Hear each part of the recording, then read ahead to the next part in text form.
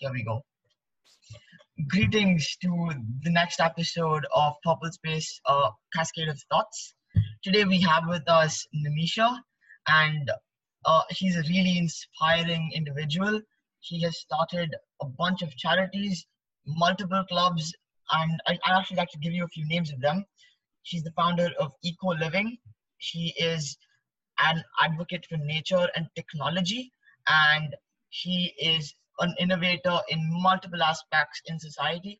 She's come up with innovative solutions to global problems. So it's a really great thing to have you here, Nimisha. Welcome to the show. Thank you so much. It's a pleasure to spend time with both of you and really be part of something amazing that you guys are doing. So thank you for having me. Thank you so much. Why don't we start with a series of questions? When did you find your calling in in technology, climate change, and that particular sector? When did you know that is what I'm going to choose and stick to for the rest of my life? Yeah, I mean, that's a great question to start with. So I wish it was some amazing experience I had which changed my psychology, but it was nothing like that. I finished actually between my second and final year of university, I did a internship at an investment bank. And after spending time there about sort of 3 to 4 months, and when I went back to uni, everyone I remember was very excited, going, "Oh my God, you worked at a bank. This must be so cool. Like, I bet you can't wait to go back." And to be very honest with both of you, whilst it was a great experience, I realized that I really wanted to do stuff that had more purpose and meaning. Not that I'm saying banking doesn't have purpose and meaning, but I wanted to really be a part of an industry or a part of a movement that meant that I could look back in 10, 15, 20 years time and kind of pat myself on the shoulder and go, yeah, you did some great work. So in my final year of uni, I spent a lot more time understanding what the role is of technology when it comes to building our future. And I must admit, I'm not an engineer. I was not great at maths. It was probably one of my weakest subjects. So what I really started to do was explore what is the role of business, especially when we talk about creating new things, and what is the role of technology in building a better society for ourselves. And through that process, I then found my then calling, which was to start working in the consulting industry. So to really start to work within other larger businesses as a consultant, to understand how do they work, and then to really understand what is the role of technology in building better business. And so when I started my first graduate job, which was with a company called Accenture, which I'm sure you guys may be familiar with, I was, funny enough, offered the opportunity by a bunch of directors to go back and work as a consultant with banks. And I remember this day very well because I was called into an interview, and, you know, the clients loved me. The client director loved me. And I remember walking away, getting a phone call saying, "Yes, you've got the role, you know, get ready to start on Monday." And I said, "Actually, I'm going to turn this role down."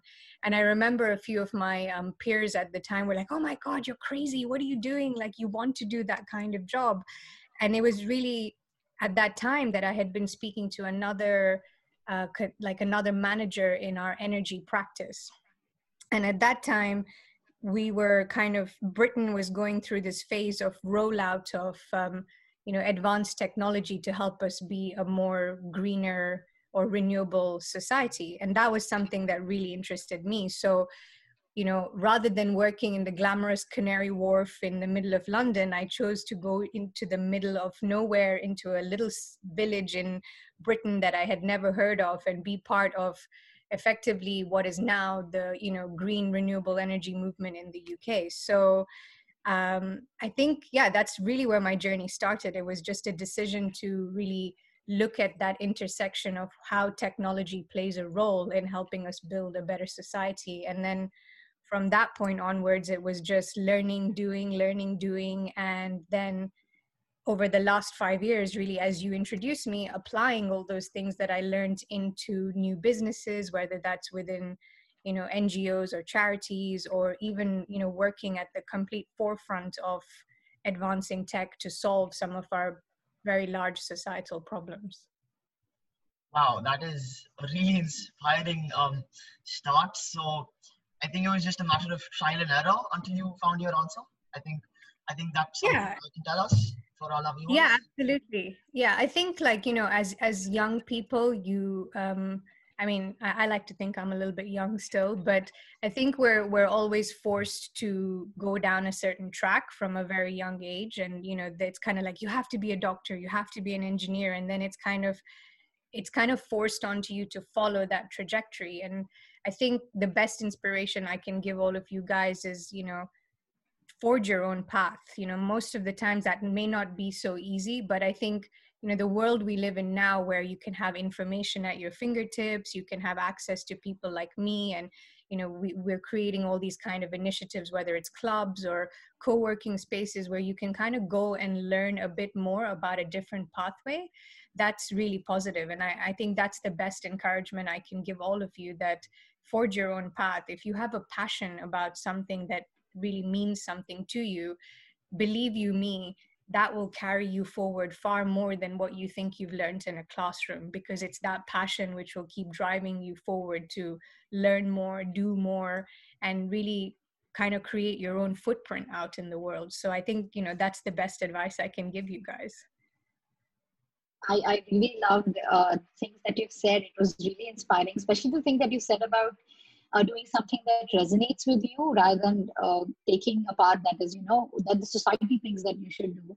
So, we usually talk about the success that one person has and how that has shaped that person. But I genuinely feel that, there's this challenge we go through that really give us the learning experiences. What were such challenges that you faced in your life that has really shaped you? So what are the drawbacks that taught you better? Oh, so many. And that's a great question, by the way. So I think one of the first ones I remember was, the project I told you that I joined on, which was in that little village in the middle of nowhere. And I met my manager. So on my first day. And I was really excited because I was like, oh, I'm doing something so cool and he's going to be so interesting. And he was the dullest person I ever met. And I remember when I started my first day, I was kind of hoping he would give me sources of inspiration and stuff like that. And so I was like sitting next to him really eagerly. And I was like, so, what's your best advice for me? And he was like, listen, when the client asks you to do something, you don't ask why. You just say, how much do you want me to do? And I was like, oh, okay. And I realized that was one of my first lessons I learned, that not every person on your pathway is going to be a full source of inspiration or information. So, finding your own sources of inspiration or things that are going to keep propelling you forward is actually more important. And that's not to say that there aren't people out there who support you or will really take you under their wing and help you. But I think you have to be your own biggest advocate. Like, the biggest mistake we could all make is that we have to rely on somebody else to make things happen for us. So that was one of the first lessons I learned. And I think that one has always stuck with me, because even now when people ask me like, oh my God, how have you done all the things you've done? I always say it's because I'm my own advocate. I decide what is the pathway that I want to take. And then I go and learn and find all the bits of information I need to make that pathway happen. So that was one of the first things I learned. The second thing that was quite challenging is also being a woman working in tech, right? So that's not obviously times have changed from 10 years ago when I started, but I remember when I started, I was one of maybe 20 women in a group of 150 people. So there was a lot of challenging the status quo on what is really the role of women when it comes to technology, and us as in what can we bring to the table. There was always this perception that like, oh, you're a woman, are you going to understand this? And I'm like, I have a brain, I'm also a human, like, it's not really that different. So there was a lot of challenging those sorts of norms, and that can be quite tough. And I think it's really positive that, now there's much more of a movement around getting young women into STEM roles, like whether that's science, tech, engineering, or manufacturing. But at that time, if you didn't have an engineering degree, if you weren't a mathematician, it was like really weird. They'd be like, what are you doing here? Or why are you here? And that experience taught me a lot more about how, again, society's kind of shaped even those sorts of jobs to be fairly linear and one-sided. So you have to be a mathematician to work in technology, or you have to be an engineer. And I think the one thing I learned was, and it's one of my favorite lessons I teach a lot of, my mentees, which is, um, every piece of technology that exists out there wouldn't even sit in your hands if it wasn't for people who understood the human psychology of how tech works. So there's one part which is actually building the technology, but the other part is when I come and put it in somebody's hands and I tell them how to use it, there's a humanness I have to bring into that technology to make people understand, oh, this is how this app helps me, or this is how this phone helps me. And that's not something an engineer will be able to do, or someone who's a core mathematician, because they're completely in the product all the time. And that's when I started to kind of forge this pathway of, yeah, there's an intersection between the utility of technology versus that humanness that you have to create so that people actually engage with it. And that doesn't necessarily mean you have to be an engineer. You could be a psychologist, you could be a creative, you could be an artist. So those kind of pathways help you create those interactions where then people can look at an iPad or they can look at a robot and go, hey, cool, actually I can make it do this or this or that. So yeah, I think those were two very pivotal experiences that have continued to shape pretty much most of the things I do. Like, I'll give you guys an example. I'm very fortunate to work with a client right now where we are turning, environmental strategy into a game, which we can then take into boardrooms and basically create a virtual environment where board of directors can keep messing things up so they don't do it outside in the real world. But in order to do that, it takes an artist to create that kind of interaction, or it takes a psychologist to make the person think, well, actually, how do I do this differently? And that's not something a coder or engineer will immediately get. So, those pathways are definitely changing. And I think another thing I've also learned is, as tech grows and, AI and VR and all these things become so prevalent in our society, what most people tend to forget is that the need for these sorts of jobs will slowly go away because machines will start to do it more and more.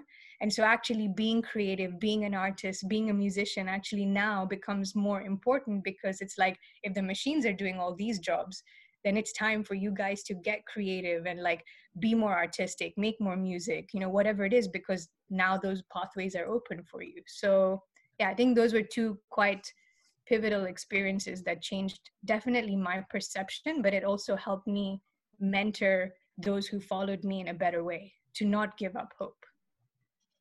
Wow, those are really inspiring events, actually. Um, so when you consider these creative type people or social activists or climate change activists, I think what it boils down to is how they leverage these new tools like AI, VR, and social media for that matter, and use it to the maximum, use it to the best way possible, so that they actually get what they're trying to do.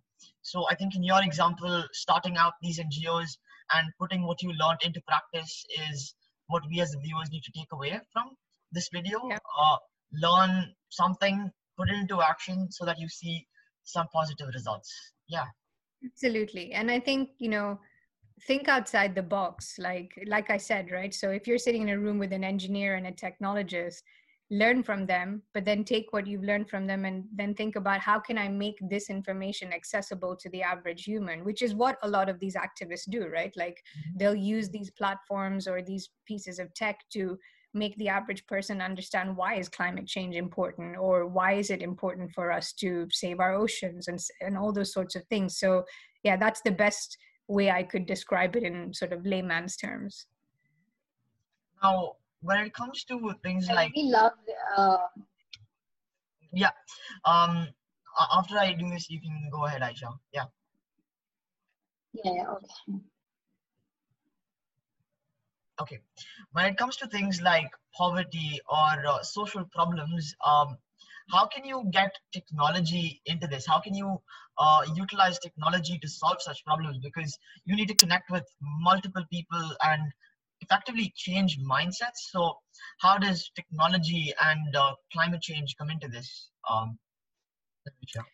That's a very good question. So let's just take, for example, poverty, right? So as an example, or as a problem statement. Let's start with that. So first and foremost, the way I like to do is break down where technology exists in those social interactions in the first place. So like in the most poorest of poor settings, what we're starting to see is that it doesn't matter how challenged those environments are. Most people, not everyone, still has access to like a basic phone. Maybe not a smartphone, but at least a phone, right? Or somebody within their social construct will have access to that. So how can we leverage that? How can we use the assets or things that already exist in their ecosystem to start creating very simple but meaningful interactions? So like some of the work we do with some child activists out in Kenya is around leveraging what basically is a very simple phone, but then using that communication method to teach them very simple things like how to harvest rainwater or how to just grow basic foods to feed themselves. During the COVID pandemic, it was about just supplying them with the right information to help them protect themselves. So though so understanding where tech exists in these places is the first thing. The second one is also, we now live in a world where we have so much access to information. So maybe not those people who live in those environments, but we as the people who want to make that change, we know that there's so much more access to data and information. So what can we learn from that? What can we learn from what has been done before that hasn't worked? And so how can we make that better? So that's the second one. And then the last one is, how can you scale up the availability of not just tech, but also information to create simplified interactions for those people to shift their life around? So sometimes I think when we're social activists, or at least when we're scientific social activists, we overcomplicate problems. So we'll kind of sit there and do studies for years and then write papers. And it's like, that's great, but right now, the world doesn't need us to do endless studies. What it does need us to do is learn from those studies and create actions that not only we as social activists take, but also that those people who are in those circumstances can utilize to turn their situations around. So those are kind of my three intersectional points. That's where I will start to look at solutions to problems. And even with, all of the different companies or clients or NGOs that I've worked with, this is predominantly how most of them start with. They always start by looking to solve a single problem or a simpler problem, and then learning from that and also interacting with those people who are impacted by those problems to learn what is important to them.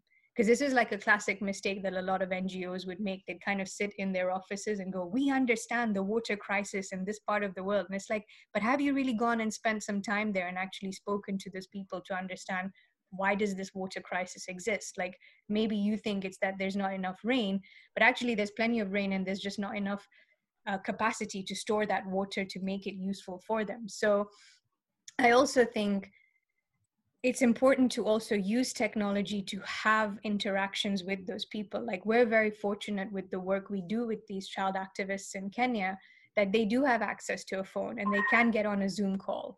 And then, sorry, 1 second, guys. Sure. Sorry about that. Do you want me to take that question again?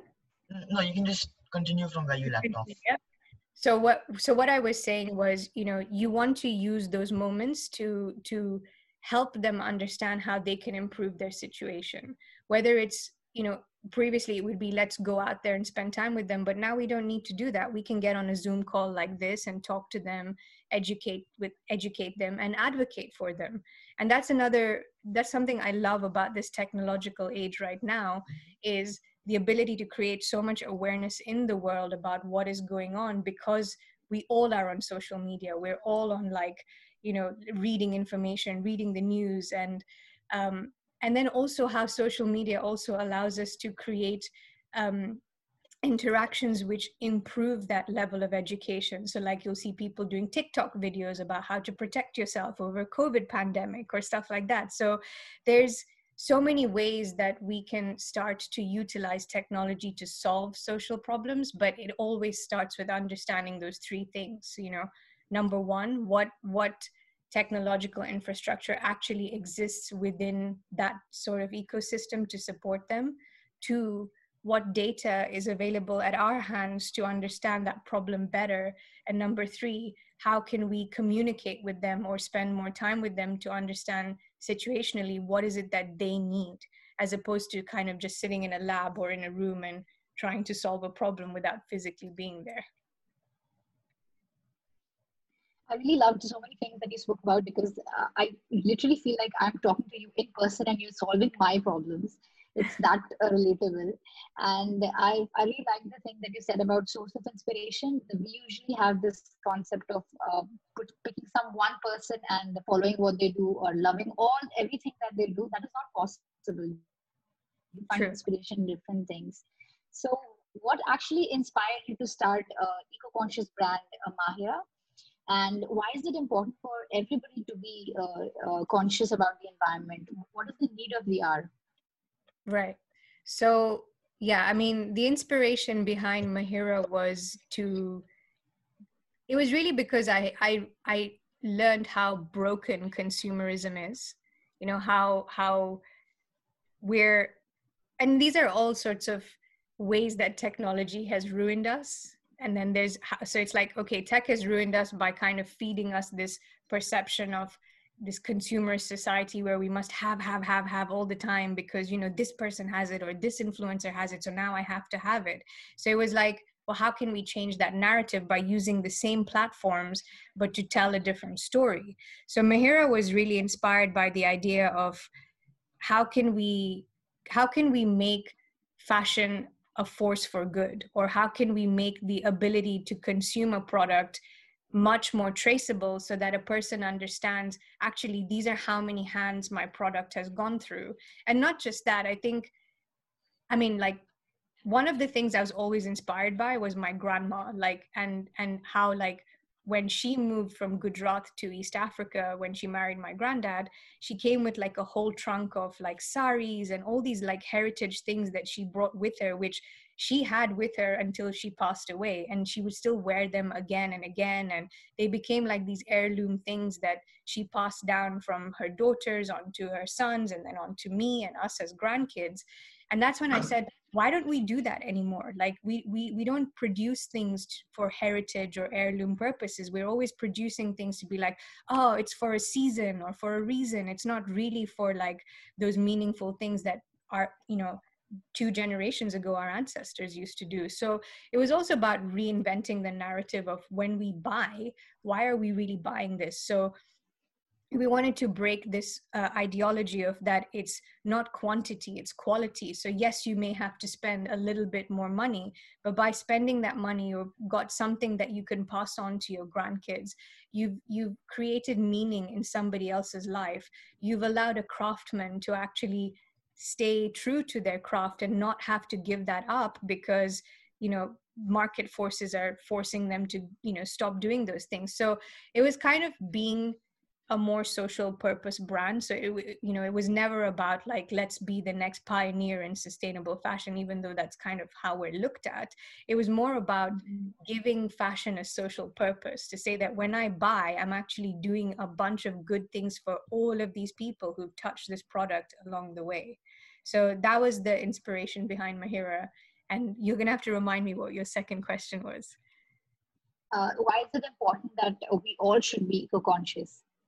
Well, you know, I love that question. And my answer is always, because if we're not eco-conscious, we're all going to lose a home. Like this planet, this home that we live on, it's going to disappear. At least, and something I always say to people is, actually, it's not even the planet that's going to disappear. We are going to disappear. Because, you know, the planets had dinosaurs and then made them extinct. And then we've had other civilizations come along, come and go. The planet will still be there. but the way that we know it and how we love it and all the things that it allows us to do will slowly start to disappear. So one of the ways I love to open some of my talks around sustainability and climate change is to actually remind people that what do you love about your life at the moment? And most people will say, oh, I love my job, I love my kids, I love my house, I love my Tesla, I love my this, that, the other. And I'm like, it's great. Okay, you love all those things. Now imagine if you were told tomorrow that because you don't live eco-consciously, you can't enjoy all those things you love. And that always is like a huge interrupt in people's minds where they're like, oh, I never thought of it like that. Like I never thought if I'm not eco-conscious or I don't change my habits, then all these things I love, I'm not going to be able to enjoy anymore, because guess what? The planet as we know it and that the way in which it allows us to do these things is no longer going to exist. So I think, being eco-conscious is really a survival thing. It's like if we don't change our ways, we're not going to survive as a species. We're not going to have this wonderful planet that David Attenborough always kind of teaches us about. And, we're not going to have the wonderful rain or all these things that we've all come to appreciate and love. So it is a call to action for our own survival. That's why we need to be eco-conscious. Wow. Well, when it comes to being eco-conscious, I think the only people who are going to be against that is the oil industry, because they profit off of destroying the Earth's resources. Not to attack anyone, I'm just speaking objectively. Yeah.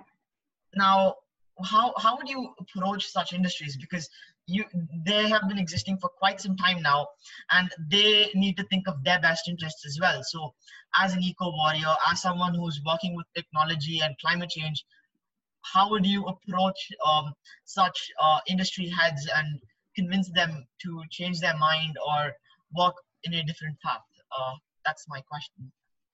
Well, it's funny you say that, because I've actually done that in my role. So, and I'll tell you, without giving away the name of the company because I can't, but I will tell you what we did and how we did it. But before I jump into that,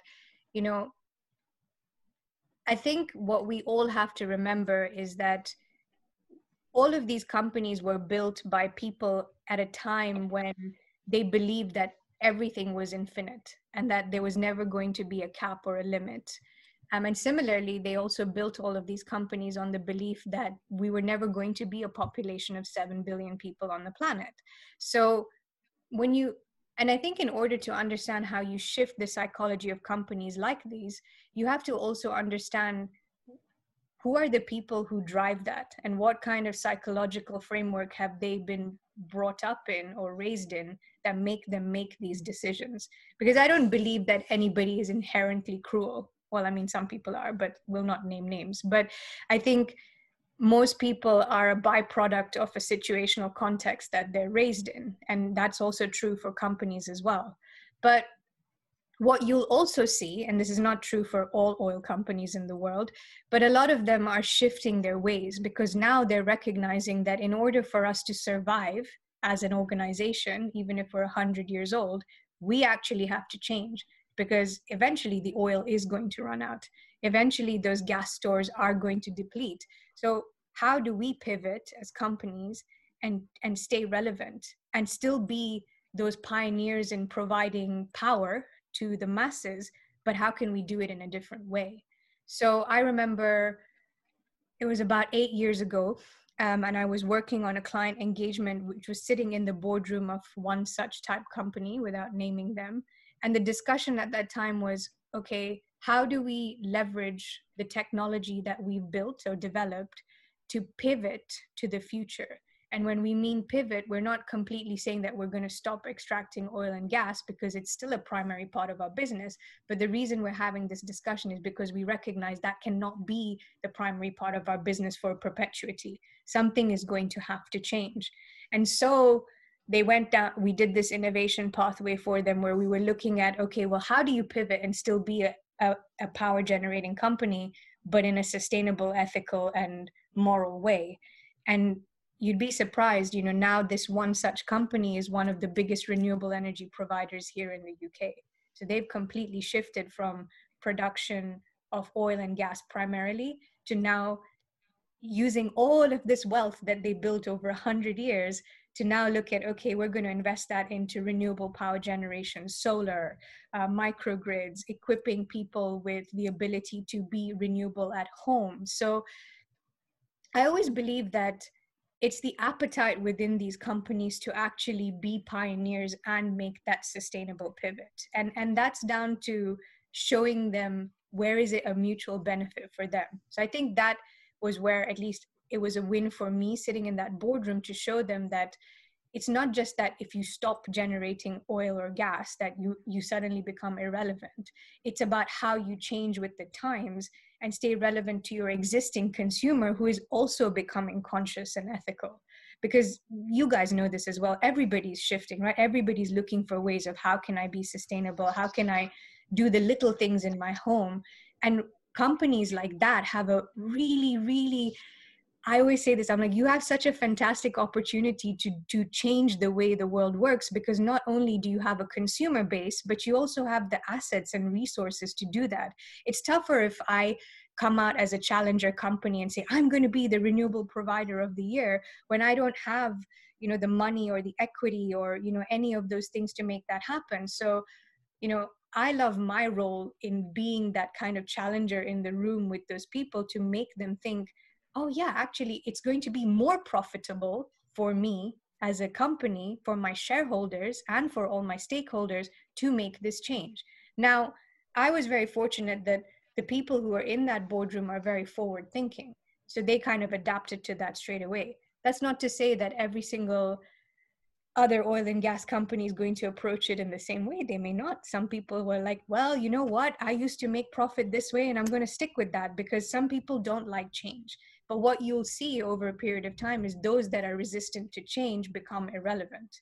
We've seen this throughout history. So as much as, and again, media has a role to play in this as well. Media will glamorize all these things like, oh, this company has an oil spill and now they're bad. And it's like, yes, they're bad, but also we as a society are also heavily dependent on this type of asset and resource. So what are we doing as each individual citizen, government, or company to change that dependency? And these are the things that the more we learn and the more we advocate for, the more we can assist each of those players to make those right changes. So, yes, it is tough. And I think we live in a very interesting time in society where people are, especially these sorts of big players, are looking at, okay, what is the right change for me to make?